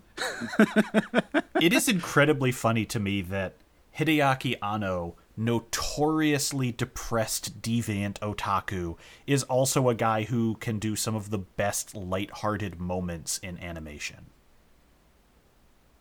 Yeah, funny how that happens. Well, it turns Yeah. out it's easy to have that when your characters are real people. I was also just more referring to, like, the manga his wife put out about living with that madman and how weird it is that he's just, like, a grown-ass man who's richer than God on a lot of levels because he has Ava money, and what he does with it is buy, like, a $500 Ultraman figure that he'll take in the tub and ruin. Hell yeah. Yeah. Live your truth. I have to at least respect the guy for in no way being ashamed of, no, I'm an otaku. It's what I've made my career on, and I think that's a terrible trait in me and others, but also, I'm an otaku, and yo, look at this thing. It has lasers in its hands. Can't argue with the cool robot. Yep. I really want to see what Shin Ultraman looks like. We're going to record this next episode, but this season is over in my brain. Yeah. Monster? Monster. Yeah, let's do it. Let's do it. What's that on, by the way? I don't know. Pirated. I'll probably just, like, is there a Blu-ray I can buy and then just torrent for you? I don't know if it ever got Blu-rayed. I'd have to look. I think I it signed was. up. I think it was like this, just on the cusp of digital, so nothing really upscales well. You want to talk about a show with no fat to trim? Let's talk about fucking Monster. I know, right? Probably I probably think like 2 each, maybe, to start. let's figure that out. It's very dense, is the thing about it. Well, it's a murder mystery. Yeah, that's what I'm saying. Like, I think we should start 2 each and then adjust from there. All right.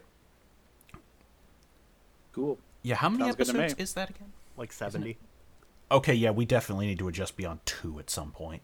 Well, we'll see how it goes, because these are an hour and a half, and the show has almost nothing to say about. All right, I'm just saying, if we do 2, we're there for over a year. That's fine, man. All right. I Cool. think that's fine. All right. We'll figure it out. We'll be back for you guys in 2 weeks where we cover God's War.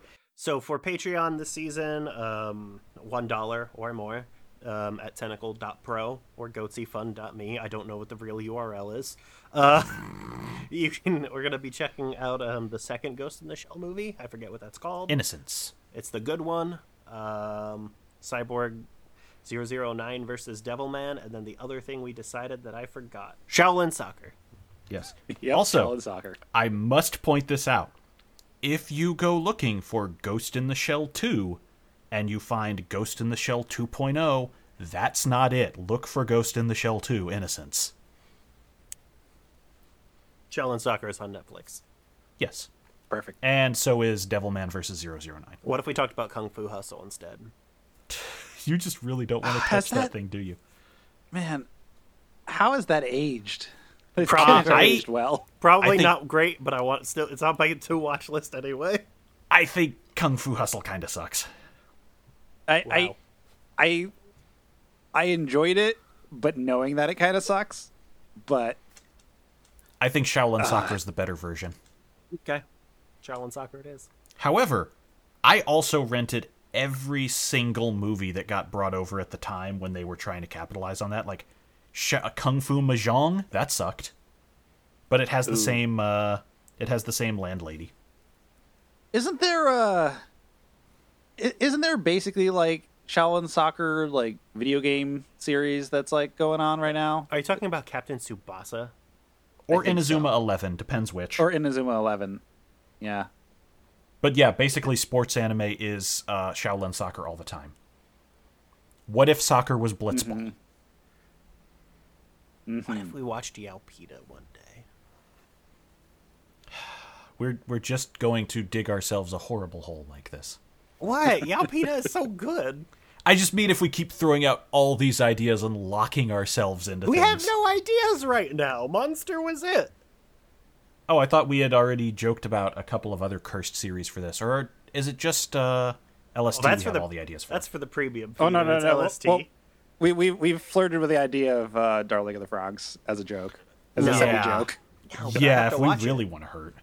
But I'd have to watch it. Is the problem? I know. Yeah. I kind of want you to watch it anyway, just to see your reaction to it. Not until we start getting paid for it, That's fair. Oh, and it's yeah. a Patreon only. Of course. Yeah, if Of we course, do 'cause, you know- if we do Darling in the Franks, it has to be locked behind a paywall because we will say some abhorrent shit. Oh, yes. Yes, indeed. I probably All can't right. watch that because I can only watch anime at night now when my wife is home. Ooh, yeah. You don't. She's not going to want to see that. Yeah. I tell Fun pod story to go at the end of the pod. Did I tell you my parenting horror story recently? No. The other day, my daughter gets out of bed. She has a loft bed, so we can't see her while she's in bed, and her face is just like covered in blood. And I look up there, I grab her pillow, and her pillow is also covered in blood. And then I have to get up on a ladder, and I can see that there's some boogers on the wall as well as a blood smear. And I have to work backwards to deduce that what happened is my child gave herself a nosebleed while picking her nose, wiped it on the wall when it felt wet, looked at it, and then passed out from the sight of her own blood, and then we assumed she was asleep. Nice. Wow. It's extremely funny now. Yeah, that's Kids, man. But it is now funny now that my child's not freaking out because that's never happened before and thinking she's gonna die. See, when I was your kid's age, I woke up on my 5th birthday. Everyone had gone somewhere because they thought I was going to sleep in because I was a child. So I jimmied past the gate on my room, got out into the house, opened my birthday present alone in an empty house, and then I just bled all over it because I also got a nosebleed for some reason that day. And so I ruined an Apple II game. Just, bleeding on that. Oh, no. Yeah. I can't believe that Moonborn turned that around and owned me. Oh. I said Red Phoenix at Matt called you a baby brain on the podcast. They said Matt called him a Chris. Damn. And that's where we close. Damn. Hoisted. See you next time.